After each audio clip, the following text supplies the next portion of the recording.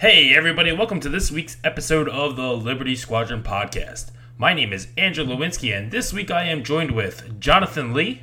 Hello everyone. Zach Cady. Hello. I almost said Marshall Staggs there, that's why I paused. Chris Apple. Hey. And Brett Freeman. Hi, guys. Alright guys, we have a real special episode. We are doing our Top Deck our Hyperspace Trial recap. So right off the bat, I am going to say, way to go Liberty Squadron. Out of the top 8 before the cut, and actually, we had 7 locals in the cut, and one, Mark Argenti, he was, I think he's pretty local. I think he's like from like mid-Jersey, but he's just started coming down. He's an awesome player, just started playing out. So he was in the cut, and then we had a little bit of a snafu where Jonathan couldn't make it, so Sam Page snuck into the cut and then took everything. He stole our lunch money. He stole all of our lunch money. Not Sam. He is a great player. I watched some of his games. He is tremendous. There is he deserves. He should have been in cut. He earned every penny of that. Super solid. But it's Jonathan's fault. It is all my fault. It's all Jonathan's fault. Jonathan loves his kids, and that's okay. But yeah. We're gonna recap everything, tell like our highlights and everything like that. So like right off the bat, first thing I want to say, hey Chris, have you made top 8 of a hyperspace trial this season? I guess so, yeah. Jonathan, have you? I have made 3. Oh, look at this guy, Zach. 1 for 1, baby. Brett, have you made one? I have made multiples. All right. Andrew? I have not. Oh man! So why did you start asking that question? Just self-wrecked. Right. I was so close. I mean, like I came in 11th. He's the grittiest. I'm the grittiest. You brought scum though. I did, right? And that was you didn't even bring a boba. There was no. Yeah, I think there was maybe like 5 fangs, and I brought 4 of them through the whole trial. Nice. So, all right, so let's kick this off. We'll start out with some shout-outs. I'll take the first one. Isaiah Brody over at Worst Coast Children, the podcast. The guy is a character. He came out all the way. He's got some family over here, but he played in the Hyperspace Trial. Played in round 1. He's a really good kid. I look forward to listening to the podcast. I wanted to shout them out over there. But, yeah, I mean, I was sweating that entire match. Like, he was very, very good. He came in with all his regional dice, all of his regional templates and everything like that, and I was like, holy crap, what am I up against? But yeah, he was a great dude. I want to shout him out. It was fantastic meeting you, playing against you, and I look forward to seeing what you were doing into the future. Who else? Anyone else got some shout outs? I'm sure we've got some from this weekend. Yeah, I'll jump in real quick. Just a shout out to Sam Page for sure, right? Congrats on winning a second hyperspace trial, which is crazy. And yeah, he did a really, really good job in the cut. And from what I saw in my game against him and his other games, he's a genuinely good player. It was a very well deserved win there. I'll jump in with 2 actually. First off, Jade McGovern. I played her in round 4. She had a 0.75 strength of schedule, which is insane. And she flew that list like crazy. Like, well played. Big props to her. That's a tough day. And she still came out of it with 4 wins. You know, I've played Jade in another regional, and like it's scary going up against her. You always see that resistance bomber across the other side of the table, and you're just like, oh, this is going to be rough. For the listeners, she was running Veni, the Star Fortress, and Lulo, and I think Elo. Yeah. And had Trajectory Sim and Protons and Seismics and Pattern Analyzer and Perceptive Copilot on Veni.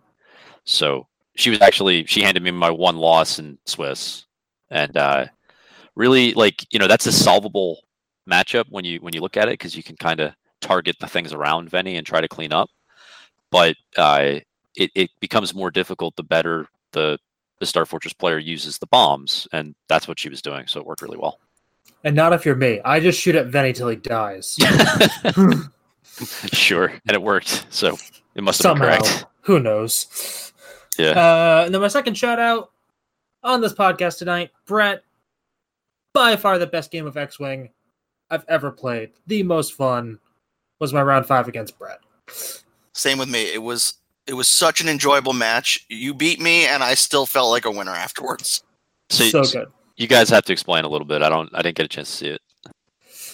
So we started off joking that we would go to Final Salvo instead of playing. Like, let's just skip to Final Salvo because he was running 3 Jedi. I was running 3 Jedi. Let's just 6 dice against 6 dice and see how this goes. In the end, we almost Final Salvoed because it was Plo versus Plo range 1. Both of us damaged. So set the stage, though. What was the list? So my list, I was running Annie, R2A6, 7B, OB, Plo Koon, both with CLT.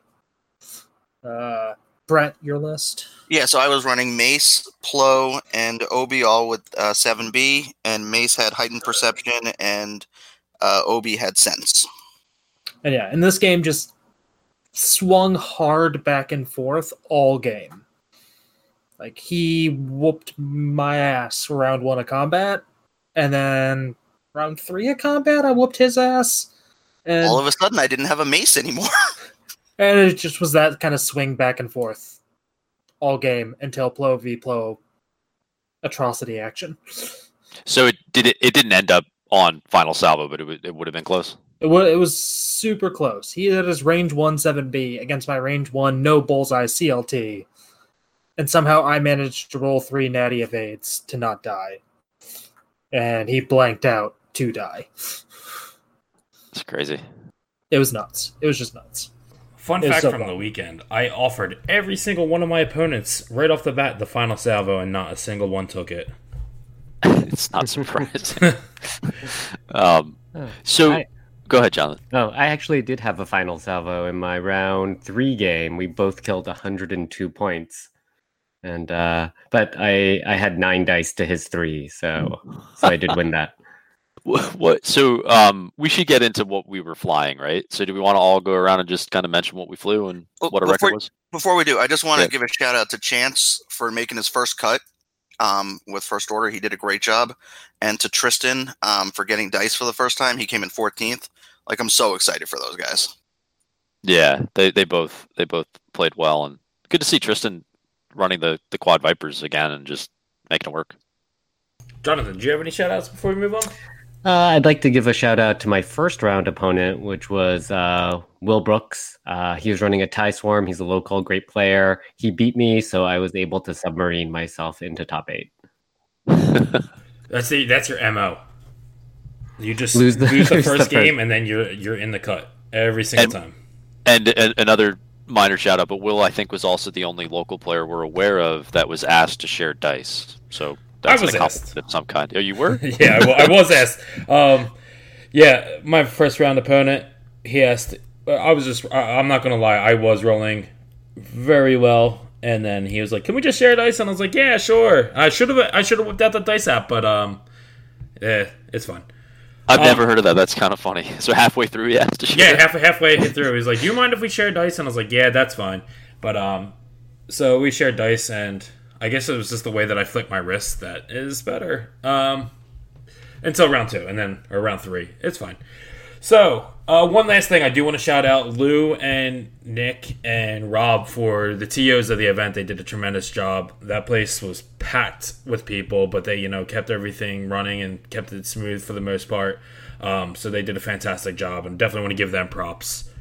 Yeah, they made it work, and even though it was like unbearably hot halfway through Swiss Day, they made us comfortable towards the end there, right? Because I think they got water bottles and the whole thing, so we appreciate that. Yeah. All right, so let's move on to our lists. So we heard Zach's list, we heard Brett's list. I'll take, if you don't know what my list was, I was flying the 4 Fangs, 3 of the Zealous Recruits at the Initiative 1, and then Fen Rao. Little squirrely list. It's fun to fly. I definitely had fun flying it, so I can't complain about my day. It was, even though I went 4-2 on the day, I definitely had fun doing every last second of the list. Nice. Just a quick question for you, Andrew. Yeah. So, what did you face, like, in terms of ship count? Can you give us a sense of that? What were your matchups in terms of ship count? For the most part, it was an average of 3 ships. Yeah. That's what it felt like. That's what it felt like for the tournament in general, right? I had one list that was, or I had 2 lists that were 2 ships, 2 matches that were 2 ships, 1 list that was 4 ships, and the rest were 3 ship lists. On average, it was about 3. Yeah, I imagine that's like a little bit. It's helpful for the fangs, right? Where if you have the generic fangs, it's I don't know. It's for the block, but I mean, like the 2 ship list that I went up against, it was just kind of like, as if they can focus fire, they don't die on that first engagement, so they can literally, 12 dice running into something. I mean, is just crazy, especially if you get range 1 shots with Fen in there. Like it just vaporizes something if they're caught off guard. Yeah, cool. All right, let's move on. Chris, what did you fly? I've been calling it lately Code Breakers. It's probably a dumb name, but it's basically Tabson with Biohex, Quick Draw, Fanatical FCS, and then Naked Kylo. It was funny because when I first saw it, I was just like, oh man, that's probably Scorcher over there. But nope, it was Quick Draw. But, I mean, you've been flying this list for literally ever. Basically. Yeah, I brought it to 3 consecutive trials, so it's good, man. And they didn't really increase it that much. This is the exact same thing as my Nyack list, just is at 200 instead of 197. So, worked this time. Ended up 5-1. Yeah, man, you went all the way. You went the distance. You went to that final table. Yeah, it was a good run. It's interesting because Tabson really starts to make more sense the more games you have, and the way that you set Tabson up for an engagement. I don't think that it's immediately obvious even through 1 trial. Like, it started to click for me towards the end of Red Caps, and then definitely for this trial. But there's just it's such a flexible platform because of how much HP is just sitting there, right? It makes a big difference when you can kind of roll up to an engagement that you'd otherwise look at as a partial engagement and have it mostly work out. Not that you should seek that out, but I don't know if you understand what I mean by this, but it's essentially that Tabson is such a powerful platform on his own that even if he's only taking 2 shots, the fact that he can just kind of operate as a list in and of himself is really effective. No, yeah, definitely. I've flown Tabson a little bit. I mean, and he's just a powerhouse on his own. He can do so much, especially the action economy behind him that just kind of really helps him out tremendously. That he can basically joust an entire list and still be okay with everything.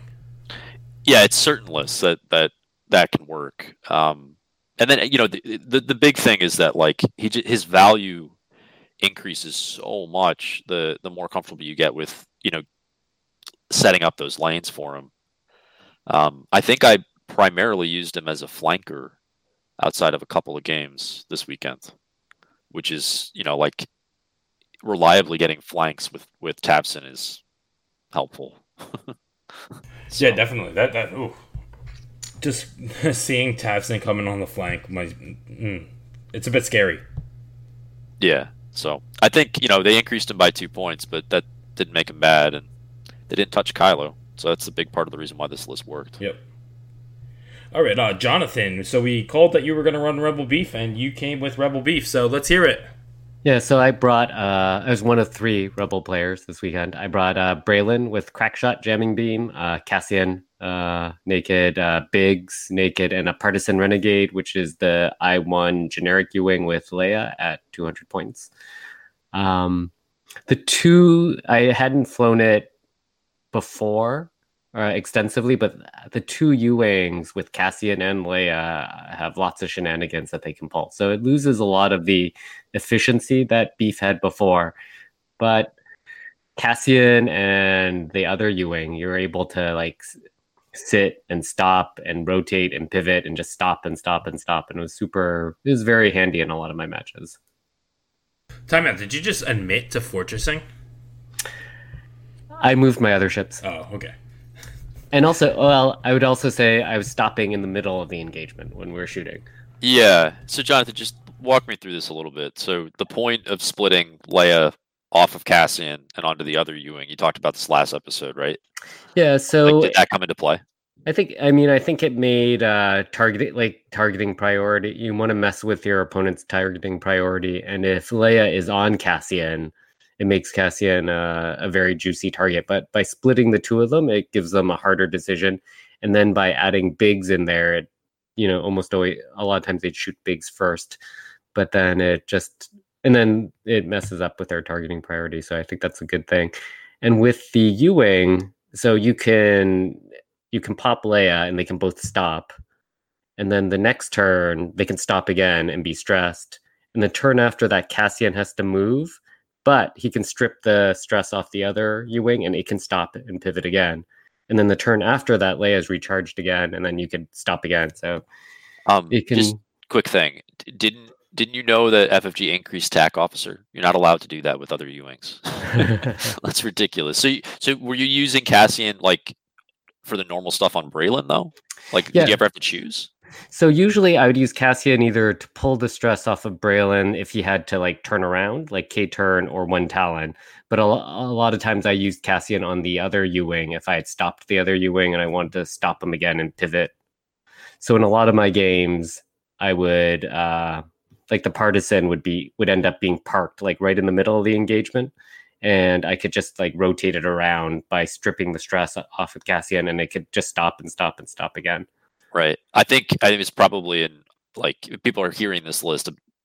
I imagine a big function of it is blocking, adding 2 medium bases to a beef list. That's a pretty big deal, right? Did you catch a bunch of blocks? Yeah, so that's why I went with the I-1 Partisan Renegade instead of the I-2 Blue Squadron Pathfinder. Also, the fact that the Blue Squadron Pathfinder is on the opposite side of the Cassian cardboard. So yeah, and I only had one, so I had to fly the I-1. So, but I know it was good. And my matchup against Will in the Will, he's flying a TIE Swarm he had Wampa and Academy, but I had initiative, so I was able to do some blocking there. And so no, it was super helpful to be able to just 3-bank the partisan in or 4 straight and then just park it right there. And sometimes that turn before engagement, I would stop to delay engagement a turn. And then the next turn, I would strip the stress off the partisan and forward it and put it right in front, and then enemy ships would bump into it. It's pretty brutal, man. If there's one thing that you know how to do is fly. I mean, any of our games that we play leading up to these trials, you just see the cogs working in your head, and you know exactly where every ship, your opponent's ship, is going to land and everything like that. These blocks are huge for you, and especially in this format, it worked out super well for you. Yeah, I think because it loses before, Beef had a lot of offensive, it had a lot of offensive efficiency, usually with Wedge or with Tendum or with sometimes with Dutch or another Y-Wing. So it'd have a lot of offensive efficiency, and I did not have that this time. So I was very reliant on blocking with those 2 medium bases, just getting them in the way. So one other question for you before we move on. So Biggs, can you talk about that? Because I think I played against Biggs a couple times, but what's unique is needing to keep things in arc, right? Yeah. So Biggs is he's super helpful in that if opponents they would prefer, I think they'd much prefer to take Cassian or Leia off the board. But if you can get Biggs in the right position, keep him close to his friends, he can draw off 1 hit or 1 crit. And it's super useful. I really wanted to be able to fit a copy of Selfless somewhere in the list, because if you add if someone else in the list carries Selfless, it makes Biggs much more potent. But unfortunately, I could not squeeze it in. I found in my list building, every time I thought of something I wanted to do, it was always 203, 204 points or 201. So I guess playtesting works if you can't have everything you want. Right. But more specific to the game state, was it essentially just trailing Biggs behind the list and leading with the I-1 U-Wing, or I'm sorry, leading with the other U-Wing?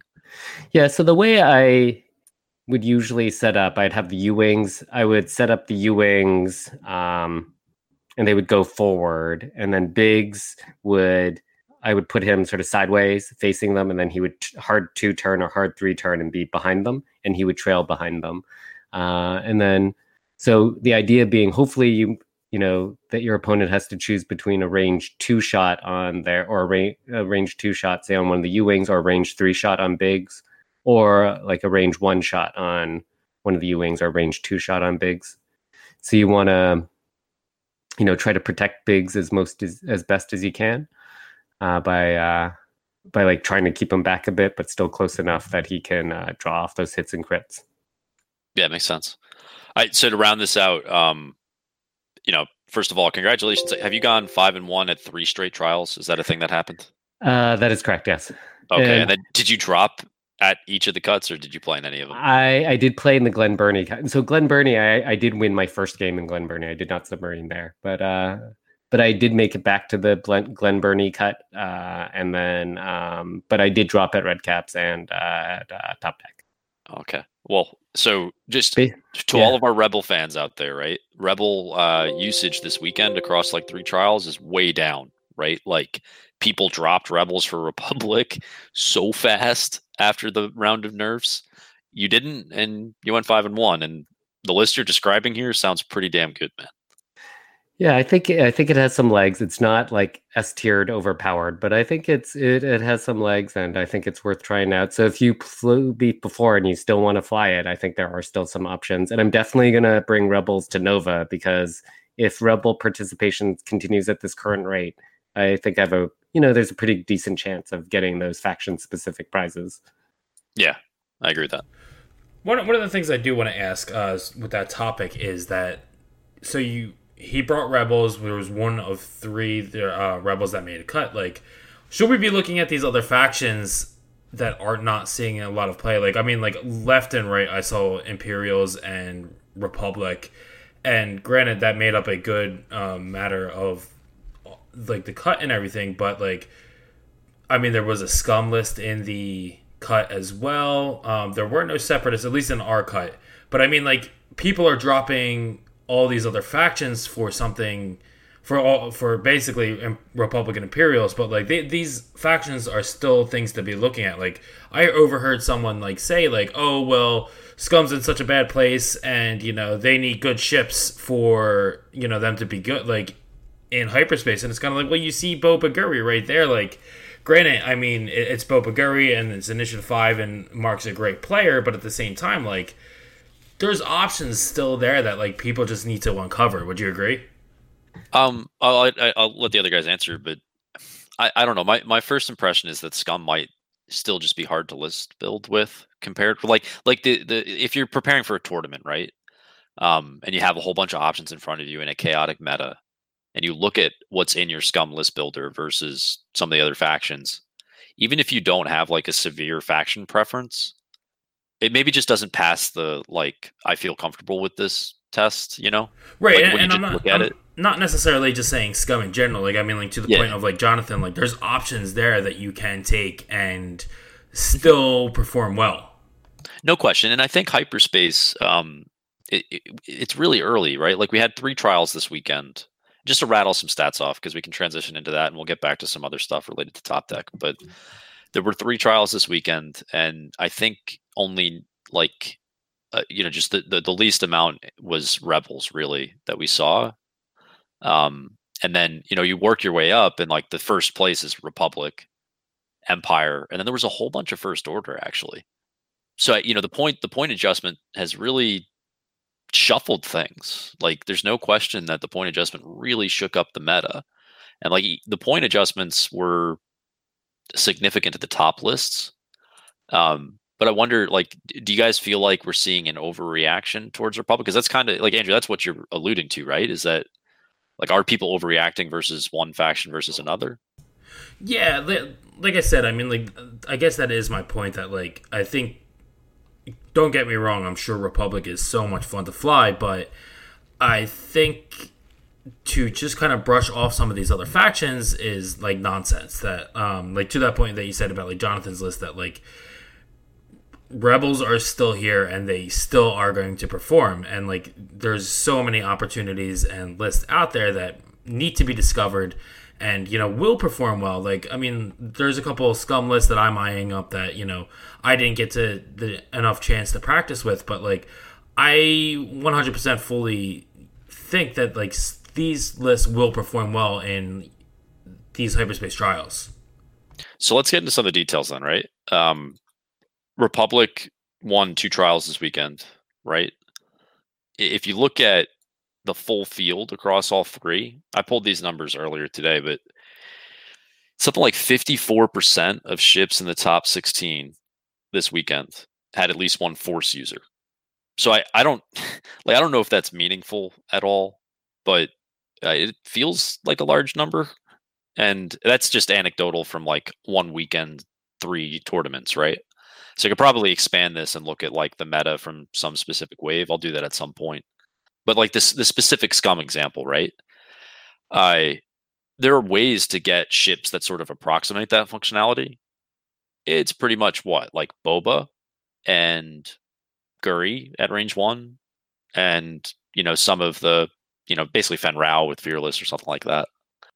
So like it doesn't pass that dice modification check potentially, or there's a limited set of hyperspace viable lists that pass that check for Scum. Another faction that was sort of like underrepresented this weekend was Resistance. We only had 1 in cut that I'm aware. That was Ryan over at OCX who made cut with the Resistance list. So that's another one where it feels like, I don't know if there's so much changed in that faction that it's almost like too chaotic for people to figure it out right away, right? And maybe that's a big part of it, but Resistance doesn't really, besides Rey, have a Force user that you look at very seriously, right? No, not at all. That is a good point too, and I know we had this conversation like mid-tournament about like Force users, so that could be something to take into consideration. And yeah, definitely. And like low-cost Force users is what I'm saying. Like, sure. Like, I consider Kylo. Like, I just did really well at a tournament, and a huge part of that is because I brought Kylo with me. Like spoiler, but the secret to Kylo Quick Draw Tabson isn't Tabson, it's Kylo. Like, he's so good because of those Force charges, and he bails you out of as many dumb things as Tabson bails you out of like one dumb joust. You know what I mean? And Kylo can accomplish stuff that you look at. I don't know. You look at a lot of small base Resistance ships, and even they don't kind of have that flexibility as an endgame ship. For sure, definitely. Do we want to get into just like a recap of a couple of the trials? I know like a bunch of other podcasts are going to do this, but it might be just interesting for people to hear. Yeah, I mean, do we want to? All right, so first, do we want to wrap up anything about Top Deck, or do we want to touch base back? I mean, we should mention that there were 2 TIE Swarms, at least 2. I think 3 total that were there. Yeah, no, there was. Who had the over? Was it Zach? Zach and I did. It was us, yes. Yeah. Although Will took the TIE Swarm, and I think he didn't take the double I5 variant, and he still ended up 4-2. I want to call it that he took it because I yelled at him on Thursday and told him to take it. And he never really ran it before, and he was doing really well. And it was good. I asked him like if he found it difficult or not, and he said like after the first engagement when he had to set all the blocks, but before that it wasn't so bad, which I thought was kind of an interesting perspective. Because we've talked so much about the TIE Swarm, but for someone to say that the hardest part was having to set blocks in the mid game, it's a little bit of a different take. I got to play 2 TIE Swarms this week, and it was really fun. One of which was Will, who flew very well. Nice, yeah. Sadly, it is actually a good matchup. I wanted to fly up against like any Swarm at all this weekend just to see how the Fangs would do against it, and I just could not get paired against one. Like, I was hoping like a Vulture Swarm so I could try to swoop in at range 1 and then dodge a bunch of stuff, but it never happened. Can we talk a little bit about Separatists? Because I did see, I was happy to with my list. I saw 2 Separatist lists. Yeah, no, I feel like there was a good amount of Separatists at the Top Deck or Hyperspace trial. Yeah, more than I expected to see. I mean, it still seems like if Scum feels bad, like opening up the Separatist list builder feels even worse. I feel like the problem with Separatists like right now is like you have to bring like it's like a 5 ship. You start there, like it has to be 5 ships at least. Yeah, but there's not many options. So let's jump into like we can do this faction by faction actually, because it might be the interesting way to do it. So like Scum only had one in the cut. That was at top deck, and that was Boba Guri, which made top 4. That was Mark. Mark did pretty well at Red Caps with Fen Guri and a Fang Fighter, a Skull. So he's a pretty good Guri player apparently. So shout out to him. But I think that was the only across the 3 trials, the only list that from Scum that made it into a cut. If you move to Separatists, one made cut, and it was a Maul Hyena double Vulture list with 3 copies of Discord and like Electronic Baffle mixed in on Maul there, out in Arizona. So that seems just entirely random to me. Like the fact that that's just 4 ship Separatists with 3 Discord missiles, that's kind of cool, right? And it had an advanced proton torp in there as well. So that's either like if you had mentioned that list to me as making cut at any trial, I would have told you you're crazy. Like it doesn't add up at all. I thought it was interesting how many Discord missiles there were compared to before the points change. Like I had seen one list with Discord missiles at all before the points change, and then I ran into one this time. It seems like there's a bunch on these other trials, so I think that's kind of a neat change. Yeah, I ran into one too. It mattered, right? It was kind of interesting. It was like with the ships I had 2 ships that could barrel roll, so it didn't matter for them all that much, but it certainly mattered a little bit for Tapson. They didn't really care. But maybe Discord missiles is an example of a card. Like we've got delayed fuses this wave. I feel like there's some cards that get released that are like they're on a literal delay until like the next point adjustment before anyone tries them. And Discord was probably one of those. Yeah, that's been something on my radar for a while. That like it always was there, and then it was just kind of just like everyone kind of was just like, "This is bad, right? Like we shouldn't try this." And then, I mean, maybe it isn't as bad as people think. If you ask me right now, like to pick whether it's good or bad, I'd say it's still bad. But yeah, absolutely. But people are at least trying it, right? Right. And like that is another one of the big things is like a lot of times like these people aren't practiced or people aren't like used to seeing these other things, so you might have like an advantage by doing something like that. Like it is something absolutely to consider. Yeah. And like I had to ask I've played against Discord missiles before, but I had to get clarification on how the thing worked like before the game, because there are a lot of mechanics to it. A lot. It's like reading a book. And the fact that it deploys on a 3 bank and the timing of when it drops, like it's all stuff that you really have a hard time visualizing before it starts happening. So yeah, Separatists though. I mean, that's the only one in the cut. I saw like a couple Hyenas. Hyenas actually like playing against a Hyena in a trial. Finally, they took a little while to kill, but they still died. So they, obviously my FO list is kind of kryptonite to most Separatist lists with Tapson, and Kylo in particular.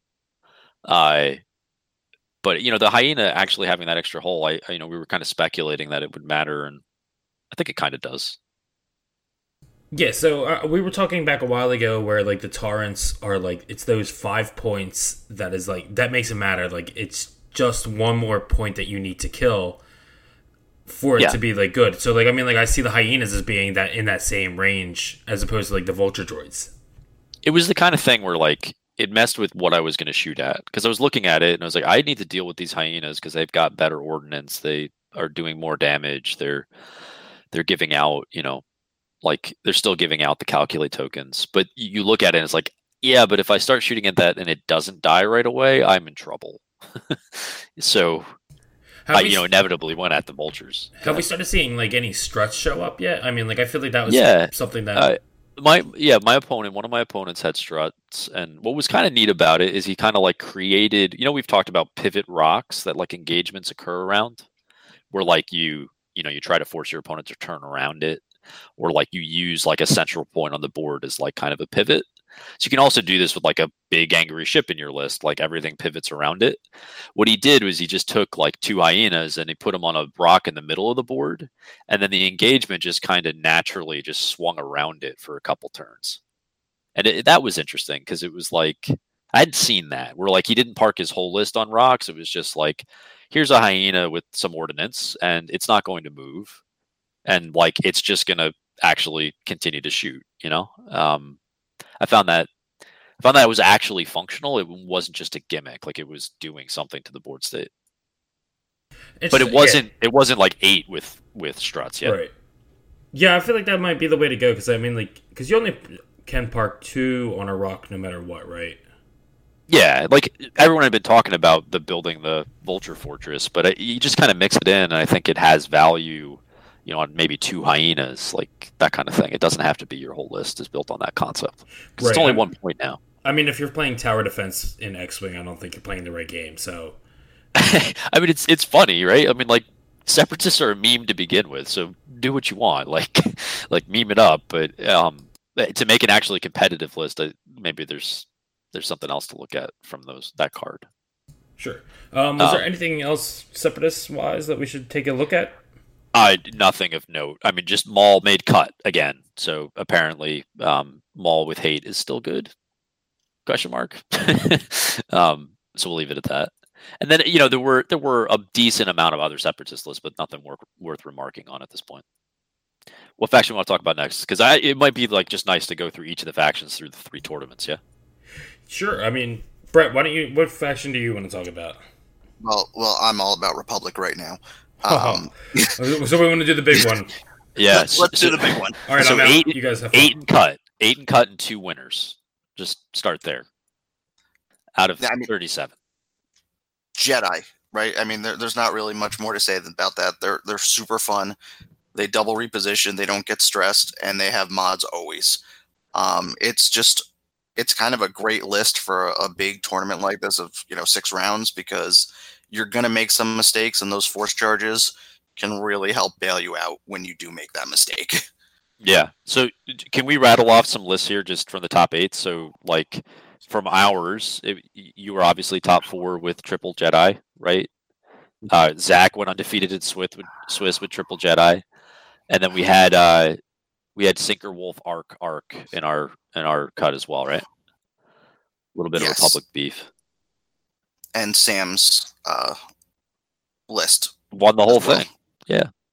Was there any other Republican cut? That was it, right? In ours, that was it. Yes. I just want to point out that I won on MOV for everyone this weekend.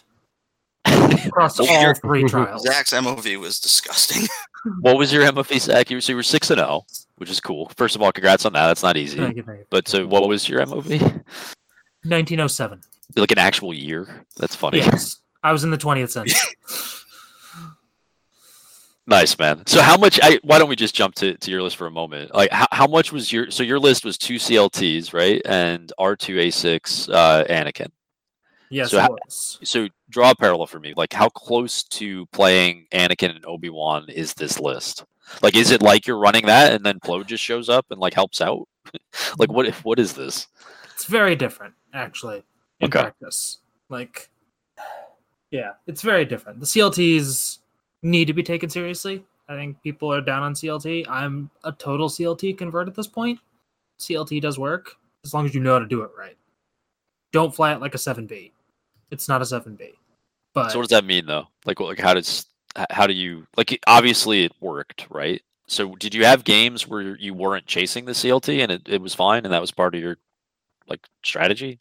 I mean, yeah, I think part of the strategy is you never chase the CLT shot, like the bullseye shot. Like if you get it, it's nice, but it's never your like primary objective. Your primary objective with them is don't get shot or only get bad shot. So wait a minute, you can chase not taking damage. That's a thing you can do in X-Wing. Yeah, pretty much. Okay, cool. But that's got to be their number one thing. Everything else is butter. Yeah. But so it was obviously still doing damage though, right? So like how many of your games went to time? None. No way. Yeah. Really? 0. That's impressive. How do you end up with 1907 MOV, Chris? I know. I just wow. Like if you were to look at that list on paper, right? Like what I'm imagining is like you're kind of chipping away and flying away, right? I told you this. I don't fly away. Not for long. Well, disengaging though, you know what I mean? I disengage, but I come back and kill you. I want you dead. And his Anakin just cheats and is always in the perfect spot to just destroy you. Yeah, And Anakin cheats. So Anakin's got cheat.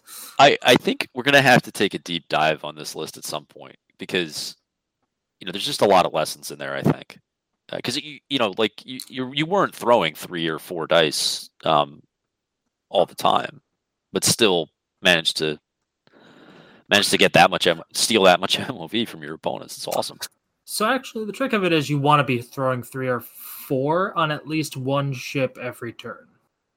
Okay. So 2 dice attacks, did they do damage? Like, that's ridiculous. Haven't you heard that 2 dice is bad?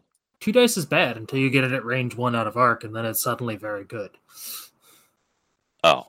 Also, 2 dice or 3 dice is very good on a ship that can regenerate a focus token after it shoots. Yeah.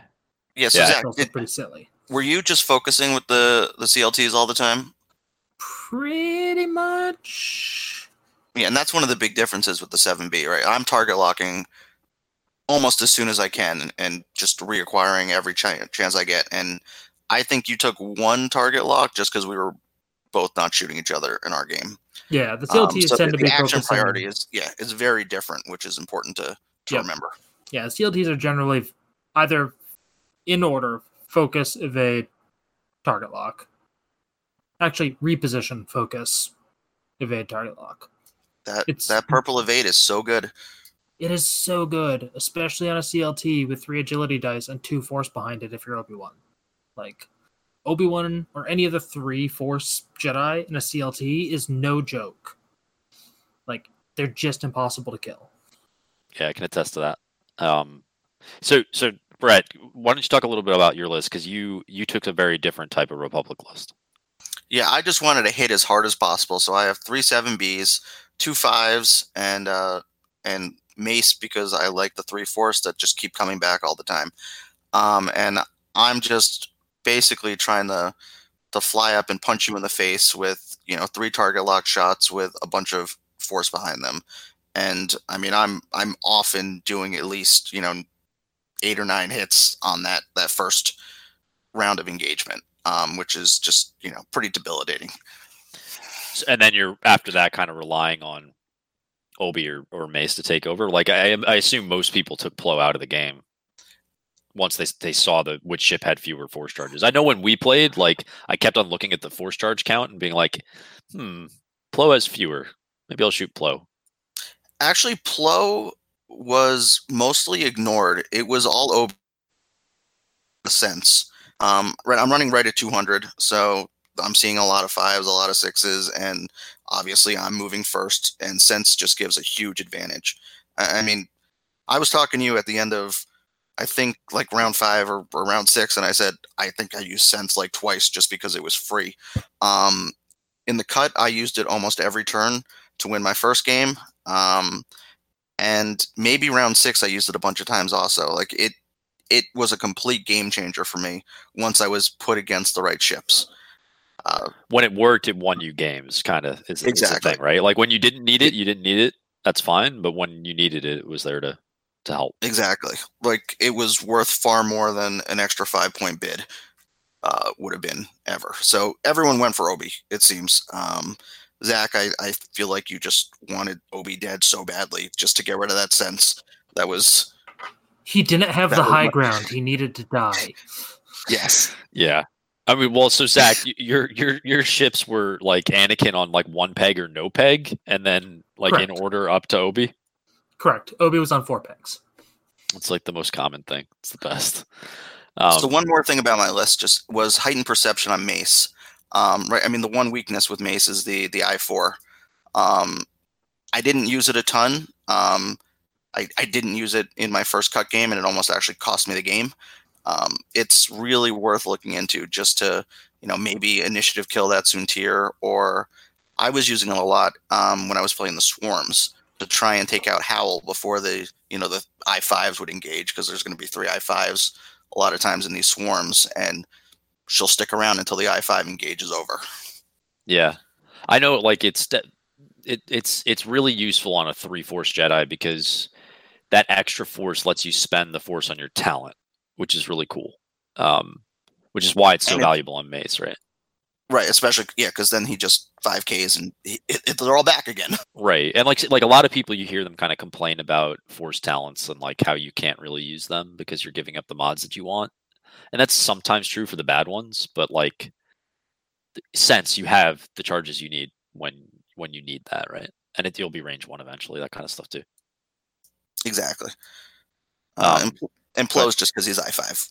Yeah. So like Plo's an interesting case because Plo's like ridiculously cheap now, and Plo's a threat, man. Like I've run him a couple times, and it's not like dead points that you brought. Just because he doesn't have that third charge doesn't mean he's not like a fully capable double repositioning I5 that's doing a bunch of damage, right?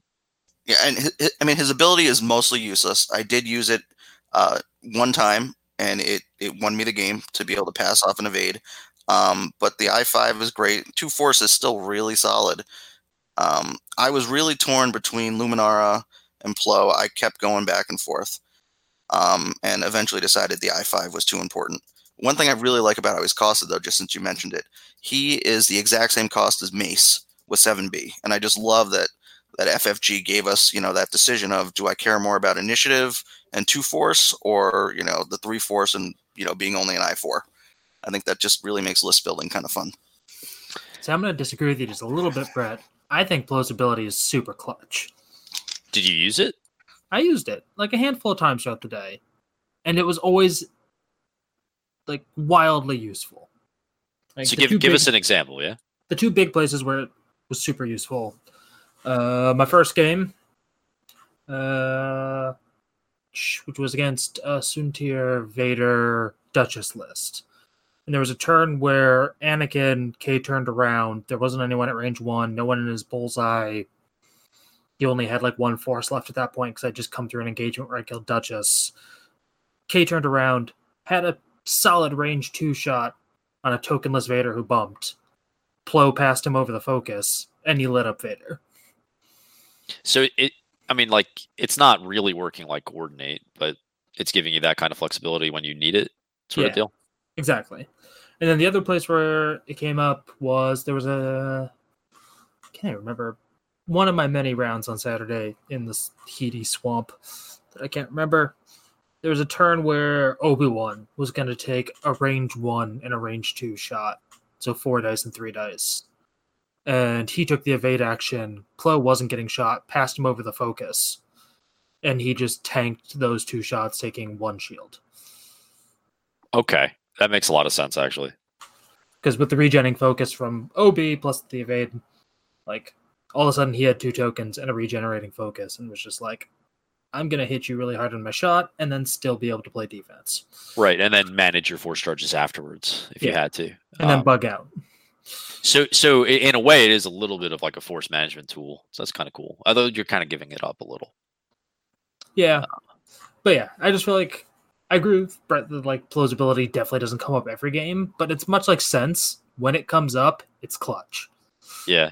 And then even if you don't use it, you still got an I5 chip like we talked about. So let's the talk orange about token bit of his ability is utterly useless.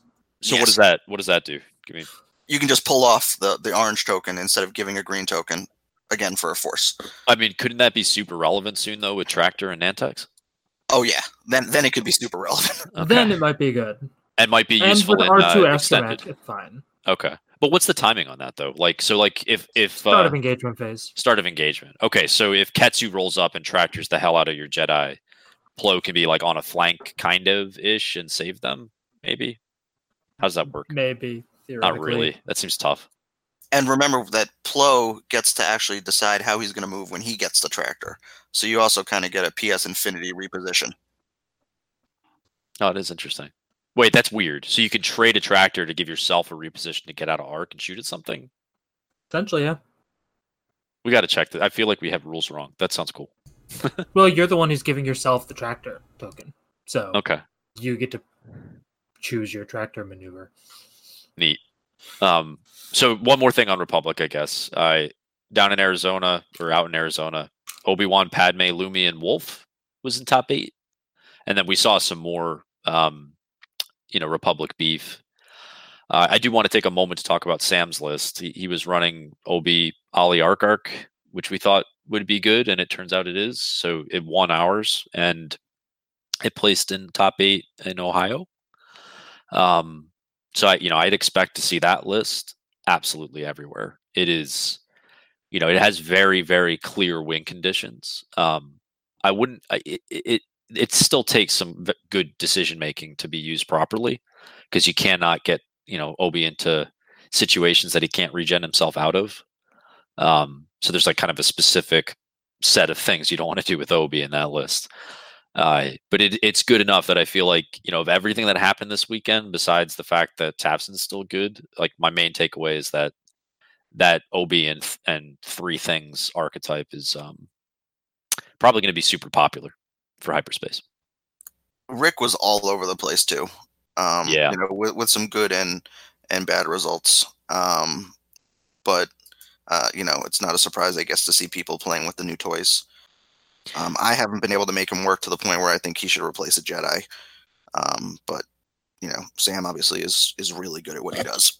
Yeah, he was making it work. And what I noticed with Sam is he was using the target lock action quite a lot on Rick. And I haven't given this too much thought, but across the two games, the game I played against him and the game I watched that he played against Mark, I think it's a function of the fact that like people are afraid to target Rick because they feel like they're going to waste time on shots. At least that's how I felt in our game. So like it gives Rick the chance to set up those target locks, which might be a pretty significant part of this, right? Because if and when you have to do the Talon roll and you still want to dish a little bit of damage. But there's that whole art of just matching speeds, which is kind of cool.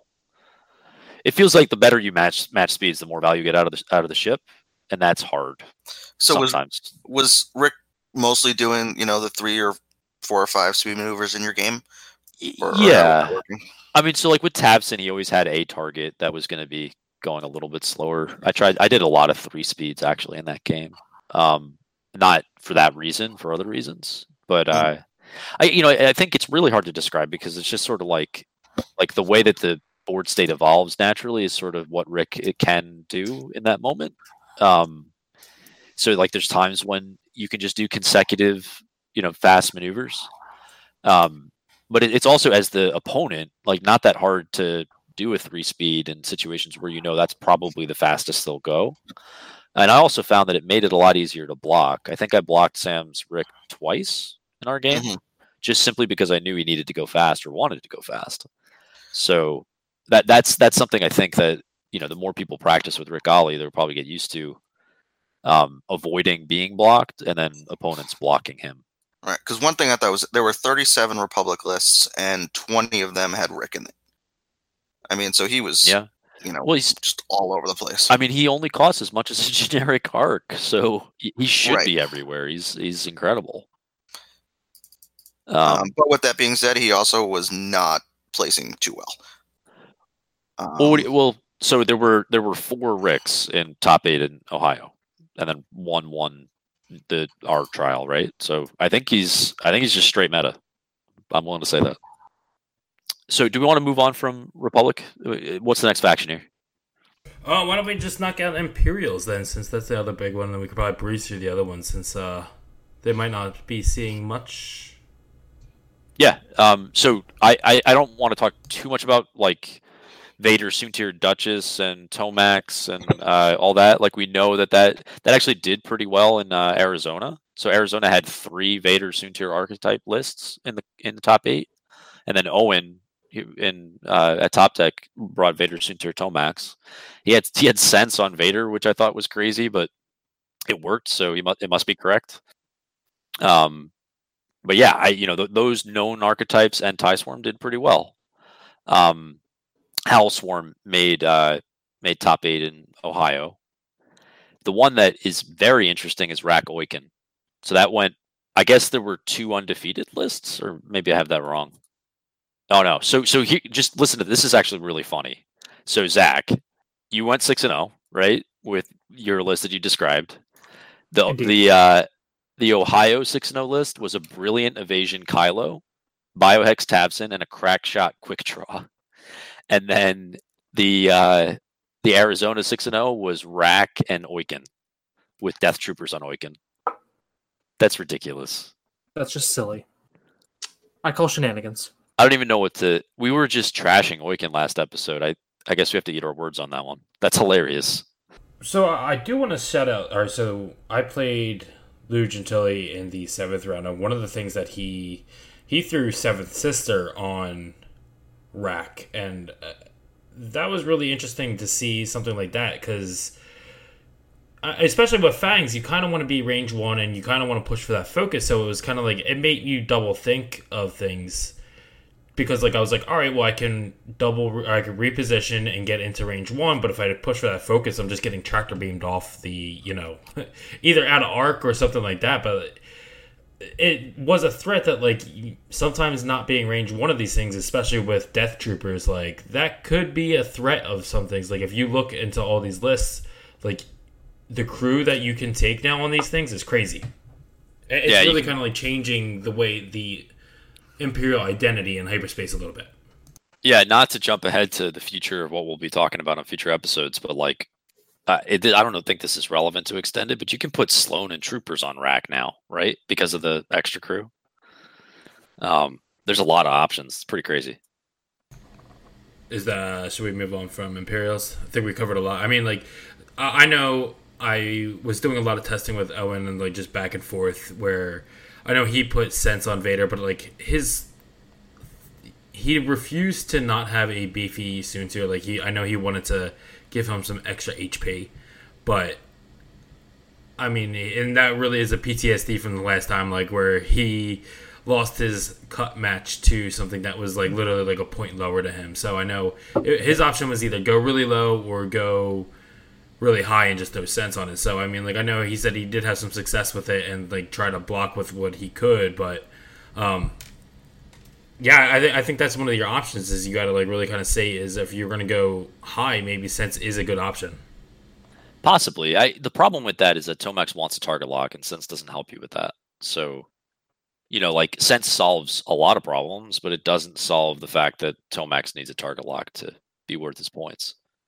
So you need to be bidding. Like, he then has to solve for the bid elsewhere, and that's dropping afterburners on Vader, which then causes problem for Vader's ability to lock. So, yeah, I think that we're going to see the triple Imperial aces, consistently, and Owen's list is just a definitely an example of like how much flexibility that archetype has, because you don't have to take there's the stock upgrades and it apparently still works. So that's pretty cool.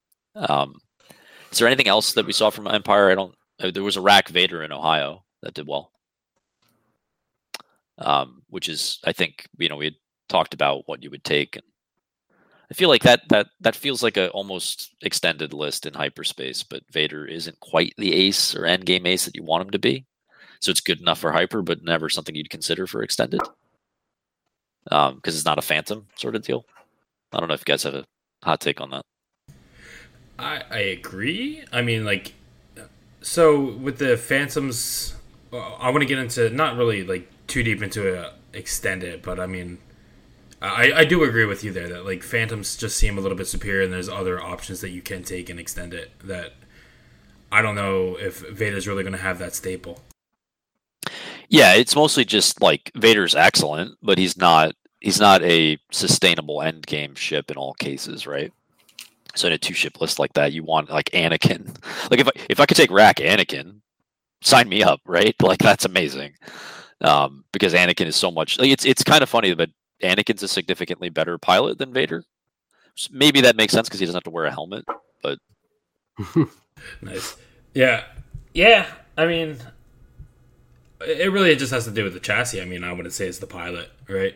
Yeah, no, for sure. But like I guess the point is that like Rack Vader doing well in hyperspace is something that I'm not too surprised by, I guess is what I'm trying to say. It's Rack is a problem that you have to deal with. Like people say that he takes damage quickly, but he doesn't take damage if you don't shoot at him. And while you're not shooting at him, he's got a lot of mods, and he's going to be causing problems for your list. Yeah, definitely. All right, so why don't we move on to what do we haven't hit first order yet. Yeah, go ahead. Right, you take this one, Mr. So a bunch of Tabsons were doing well. So I made a final table with my list, and then Chance did really well with Kylo, Recoil, and Tabson, which is cool. So, that's Recoil feels like you're just making that list a little bit more difficult. So it's always a good sign that like you can kind of mess with an archetype and it can still get 5 wins. That's awesome. And it says something about Chance too, right? Like he definitely must have been flying that correctly to get where he got. And then, the other first order list that stands out to me that I think is probably the coolest thing from the weekend by far, it won Arizona. It's Quick Draw, a generic silencer, 2 generic SFs, and a generic FO. And that won the Arizona Open. So I don't know what that guy was thinking, but essentially I think he looked at the point adjustments and said, I will take 4 of the things that went down in cost and Quick Draw. And he made a list. and then he won. So that's kind of cool. You guys have any take on that? I mean, it's like that was not on anyone's radar, that kind of thing. No, I mean, like, so do you think that first order kind of like starts in that area? I mean, like, cause we haven't really seen any of the TIE fighters. I know people were talking about Scorch right off the bat, but do we think Scorch is going to? I've been so confused as to what to do with an Epsilon Squadron pilot. I now have like 8 of those alt arts because they were giving them out at Top Deck. So it's like just in case 8 is fun, but this is really unique because I think you still start the factions list building with Tabson and Kylo, right? Like that's obvious. But there's something to be said for a generic 1 silencer. And I don't, the Epsilon being in this list, I feel like is just the points fit at 200 with Fanatical and FCS on Quick Draw. Like it must have just added up that way. He was counting. He couldn't take anything else kind of situation. So like the real hallmark for me here is the fact that the silencer is kind of beefy and the 2 SFs are sort of beefy, right? And they have reasonable time on target, I think, right? So it's because they can still. Without gunner, can they still shoot backwards or no? Is that not possible? You'd have to have a missile, right? They can still shoot backwards. Can they still rotate? Yeah, they can, the SF gunner. Mm-hmm. Well, so in this list they don't have it. It's just naked. Right? The gunner just lets them do the double tap and the extra die. Right. So essentially they get the. I've only really ever run Quick Draw, right, and backdraft. Yeah, so I always have. So it's just always pointed. Yeah, it's always. Just going to be 2 dice. Always 2 dice, but you keep your time on target is basically the point, right? And that's really significant. So they're not fundamentally that different from an arc, a 42-point arc. So this is in a weird way, it's kind of like a FO version of a OB arc list, but it doesn't have. You kind of like take the mobility off of Obi-Wan and you staple it to a generic silencer. That's. I want to try this list out. It just seems cool. I'm excited to see what the new movie and show actually has to bring for the First Order. Like, the First Order is like the one like faction that just seems so limited in list building at the moment. So I'd be interested to see what does come out of that faction in the end. Like even like with Resistance getting all these fun stuff, like. Nothing has come for that, so it's going to be interesting to see if anything does. I'm sure it does, but I mean, I don't know if that TIE dagger that everyone's seeing around is going to pop up for First Order. So, yeah, so again, Ryan over at OCX was like the one person from the weekend who had success experimenting with Resistance, right? I think we can bank on Resistance eventually working out. Like something has to come from that giant pile of cards. I know I keep saying that, but. It has to happen, right? Like, there's just too many words. Yeah, definitely. And I mean, we saw like a couple. Like, we saw Jade flying the bomber, and I don't know the rest of her list. I just remember seeing the bomber, and I saw there was a Venny Ray list coming up, and like they definitely are threats. Like, they are definitely like lists that could perform well in the right circumstances. The hard part with Venny is that it just has such specific counterplay. I guess just transitioning very briefly back to First Order, though. As far as the variety comment, like the fact that's why I'm so excited about this list that won Arizona, right? This really genuinely looks different. There's like a lot going on here. Like you're flying 4 completely different chassis. That's different than what other factions are doing, even, right? You kind of have to play Rebels to get something like that, almost. Yeah, I'd agree with that. I mean, I get what you're saying, but I think at the same time, like, it's just in a list building perspective, the fact that you'll only have these limited amount of ships, like, it kind of hurts. I think I'll probably start echoing that as I start preparing for extended tournaments, because it's, when you open up the Empire list builder, man, it's just, there's so many options. It doesn't like narrow down back to Kylo Quick Draw Tabson the same way. So I understand what you're saying.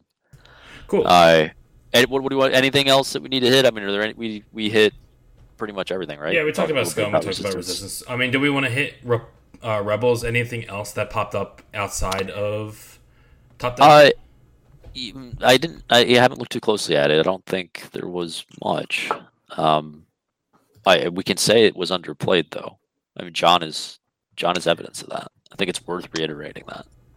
I mean, the other Rebel list that made a cut, it was in Arizona, it was a Wedge, Jake, Braylon, Cassian. So has like the Braylon, Cassian backbone there.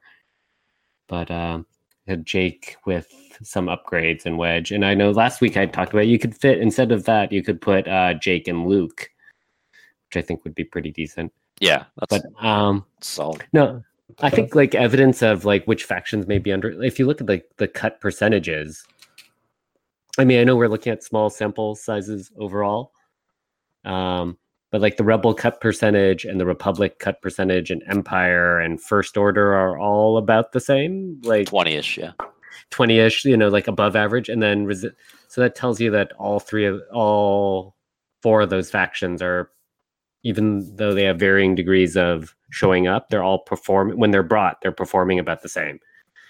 And Resistance, Scum, and Separatists, for some reason, are all sort of underperforming with much lower, like 7-8% cut percentages. Yeah, it's tough, right? Because it's only like three tournaments, but it's like, This is reasonable for us to draw some conclusions off of. At minimum, it gives us some insight as to what people are going to attempt to run. But although, of everyone on this right now, like, are we preparing for another trial, or is it just moving on to Nova now? I think in this area we are moving on to Nova. I mean, Nova, I know this for me for sure. Nova. Wait, Zach, are you going to Nova? I didn't realize that. Of course I'm going to Nova. What are you thinking? Nice. Okay. So, just as like a quick closeout conversation, though, like, I mean, like, let's go around the horn and like, what are you looking at as like extended, like preparing for Nova? Like, what are you looking at right now for it? I mean, Chris, are you still thinking about doing First Order for Nova? Man, I want that Kylo card, but I'm very seriously. I was talking to Will, on Saturday, and I'm looking really closely at just running Vader, Soontir, and Sai. That was something that worked, back before the very first point adjustment. And it just, if I switch out of First Order, I'll probably look at Empire. There's other lists that I want to try out, but that's at the top of my pile. Jonathan, what about you? I know you said you're flying Rebels, but are you looking for something outside of beef?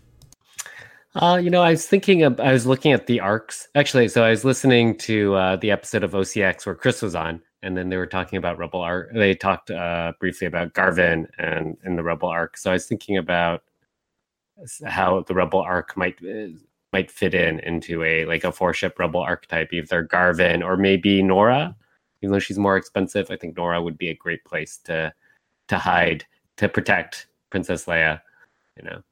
So I was thinking, look at what you're doing with the limited tools in hyperspace with beef. So if we give you the whole Rebel list builder, I'm kind of afraid, John.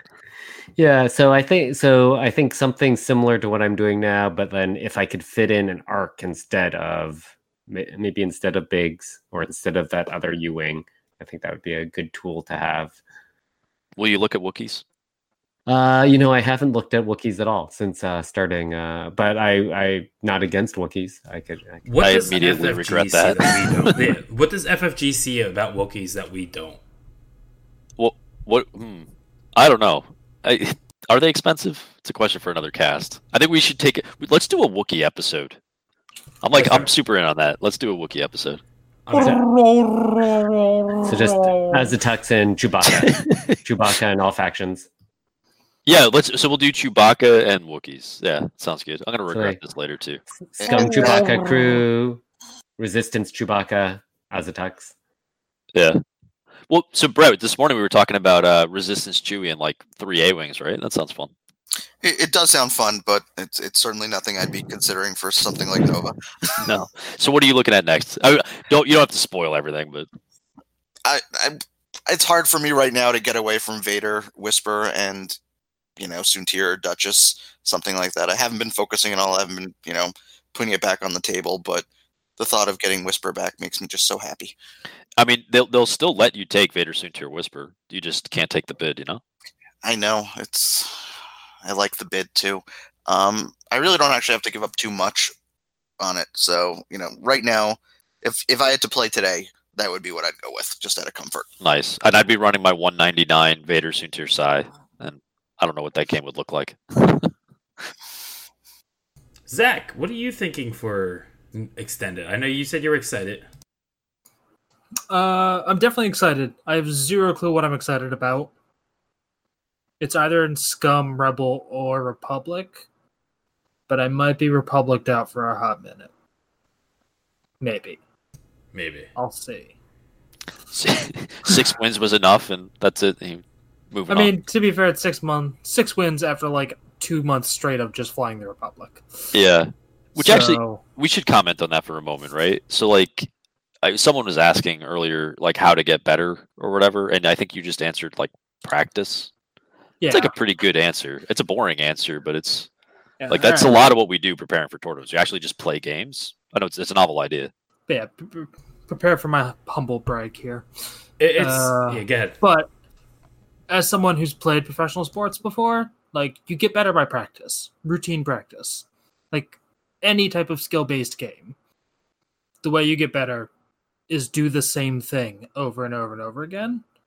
In X-Wing, that doesn't mean fly the same list over and over again necessarily, but if you have a list in mind, keep flying components of that list over and over and over again until it becomes just mindless repetition. You want the simple decisions to be decisions you always get right, you know? So then when you can focus on the harder calls in games. And also, like you were able to start reading situations so much easier of, I know what's going to happen in this situation because I've seen it a dozen times. Like, I know what happens with a CLT when I park it in front of 2 arcs. Right. Two 4, 3 dice arcs, front arcs. I know what happens to a CLT when I park it in front of 2 3 dice arcs with a focus evade. Like, yeah. What's tough though, right, is that like the types of lessons you learn during practice are so based on who you're playing against. And that's where I think, broadly speaking, like, this is more for not even just for our locals, but for any potential listeners, right? Like, moving forward in terms of how you practice and what you get from it is really dependent on, a diversity of who you're playing against, because our practice metas can be really narrow, right? Like, you can end up in a practice meta where, like, all you're doing is fighting, like, triple aces, and then you're going to see some vultures, and that might cause you to panic, right? Like, that's a problem. Yeah, I think what I would say there is, I totally agree with you. You want to try and play a diverse amount of people, otherwise you just get too routine. But for me, practice games aren't so much about, like, the match itself, but you're looking for, like, situations that you can recognize, like that double arc thing. Like, I said that because it's happened at least, 100 times in the last 2 months of flying CLT Jedi. You learn to read a situation, not so much an opponent. Yeah, makes sense. And then especially if you're not doing the math, and like very few people are doing the math on the fly, like building that feel is something we all need. Like even the folks who are like statisticians for their work are not doing that, right? So you have to build that gut feel to know where the bad decisions are on the board. Yeah, and then you learn once you learn how to read individual situations, that's all a game is. It's just a bunch of individual situations thrown together. Right. And all of that said, like, in a bunch of my games, I made significantly bad decisions maybe like once or twice, right? and then like you try to recover from that. So with all the practice, you still also need to be prepared for how to recover from what feels like a game-ending mistake, because usually you can. And that practice also helps with that too, right? It's just that kind of recovery mode. Another thing that I want to like just touch base over with like the practicing is like a lot of these lists that you see that like will win is not like the first version of the list that you see on the board. Like how many tweaks go into these lists and everything like that. Like it just bounces around so much. Like, I mean, Zach, was that the list that you brought? Was that like the first time you put that Triple Jedi on the table? Like that wasn't the exact list, was it? The first time I put that specific list on the table was last weekend. And I flew 3 games with it then. And that was all I flew with it at. But you had flown Anakin a lot before that. But I've flown a lot of Anakin. I've flown a lot of CLT Jedi. Yeah, like I practice with the components. You don't need to practice with the same list on repeat. Like that's a good way to burn yourself out of the game unless you really care that much. And most of us honestly do not. But you can like pull components out of it. Like you said, like if you want to fly Anakin and some things, always fly a bunch of Anakin. You know, Brett, you love Mace. Fly Mace and some stuff. I think that's like my big takeaway for practice is like learn your individual components, learn like individual situations within a game, and then, not to sound conceited, have the intelligence to put all that together. And don't focus too much on winning and losing. Right? Yeah. I mean, it's practice. You're trying to figure out those situations. You know, sometimes it helps to put yourself in a really bad spot and try and figure out how to get yourself out of it, even if it means you lose that game. Yeah, and like those are great places to also learn like when to be super aggressive, when to not. Like in a practice game, if you try to go super aggressive and it doesn't work out, it's a practice game. Then you also know don't do that in a real match. Yeah. Yeah, that's a real thing for casual games. Like treat a casual game like as an opportunity to test things that you normally wouldn't do. For sure. It's funny because like how many games do you and I play, Chris, that like we'll hit a certain point in the game where like we don't need to play this anymore. Like we know the outcome of this. Like yeah, if you want to test certain things, like especially if you're like strict on time, like test out what you want to test out and then go from there. Like you don't have to play every game win or lose to find out what you're missing or anything like that. Like it's practice and testing is really like the key to that. So can I just give a quick counterpoint to that though? Because I hear a lot, you know, just work on trying to figure out the merge and you know, getting that first engage perfect. I do think there is a lot to be said for practicing, you know, how to close out the game. I have been in a lot of games where I've been down and I'm playing with someone who clearly just does not know how to close out a game because maybe they just don't practice it. They stop too early on. And that's a huge part of the game that you need to figure out. I think it's a good point. What's hard is like, you know, that you have to put the time in to get those moments, you know, in practice. Like it would be interesting to sit down and see if you could come up with like a scramble practice mode, right? Which is like you know how the Minax have been doing, or whatever their name is now. They've been doing like those kind of situation analysis kind of posts. Yeah. It might be interesting to actually set up a board state and be like you have Kylo in one hole. Like, what do you do? But then just like play out the last 20 minutes or something, you know? Maybe that's the way to do that, just to kind of drill that. Because it's even situations where you're winning big, right? And you know, how to close that out efficiently. I wonder if shorter practice intervals towards the end of the game are achievable. That'd be fun to actually think about. Yeah, I've never tried that. I usually just try to play out the game to get that scenario, but that would be, you know, very time efficient. And also just not only how to close out the game, but how to preserve MOV while you're closing out the game. Yeah, and or like specifically drilling how to run away. Like we never really got to that in previous episodes, but and I know I say run away a lot. Runaway is a loaded term. Like it means disengage. It means run to time when you know you're running with money, right? Like those are all reasonable things towards the end of games that you can drill in. Hey Zach, Good. I was going to say, or I mean, sometimes you do just literally have to run away. Like yeah. I had a game where Obi's down the one hull really early on, and he never shot again, and he never took a shot because he just had to get away and preserve, you know, his half points. That was my win condition at that point. Really, was just to not give him right. At that point, he's Roadrunner, right, and he's just bait, and exactly. That's it. And you're trying to set traps using him. And I mean, it's a legitimate strategy. I mean, you have to do it sometimes. It feels a little, bad, but it feels worse to lose, I guess. Hey, FFG gives us regen, right? So that means that this is a component of the game, and it's not you don't even need regen for it to be, right? But it's just a mechanical component of like the game that they've given us. So yeah, it's interesting. I think at some point we'll sit down and maybe come up with a couple scenarios that could target specific moments of practice. That'd be a fun thing to do. I just have to call Zach out on this very moment. Zach claimed earlier in the podcast that none of his games went to time. But then I just looked up our score, and ours 100% went to the time. Oh, you're right. I decided to fly one Zealous Recruit into a gas cloud, and that thing was impossible to kill. You are correct. You were my sole game that went to time. And that was 100%. I wanted that 22 MOV from that one Zealous Recruit that I was not giving up. You are correct. I had one game that went to time. It was Andrew. Thanks, gas clouds. And if you could have gotten 22 more MOV, you would have been tied with Sam Page for 10th. Sad face. I guess I just need to grit good.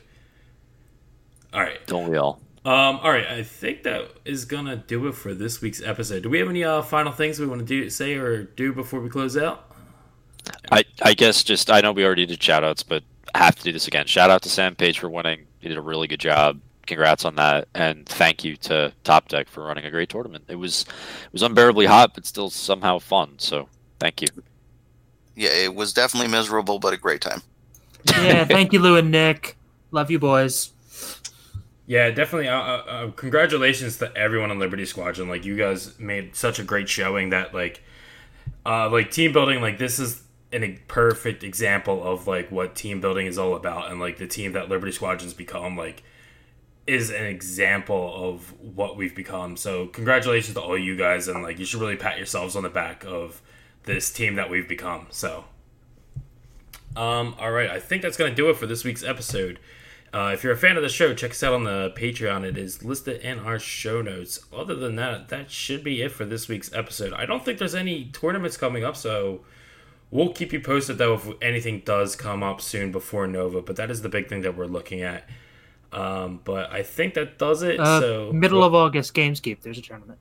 All right, so we'll get the date for that, and probably before next episode we'll shoot that out. But I think that does it for this week's episode. So I want to thank everyone for listening, and have a good night.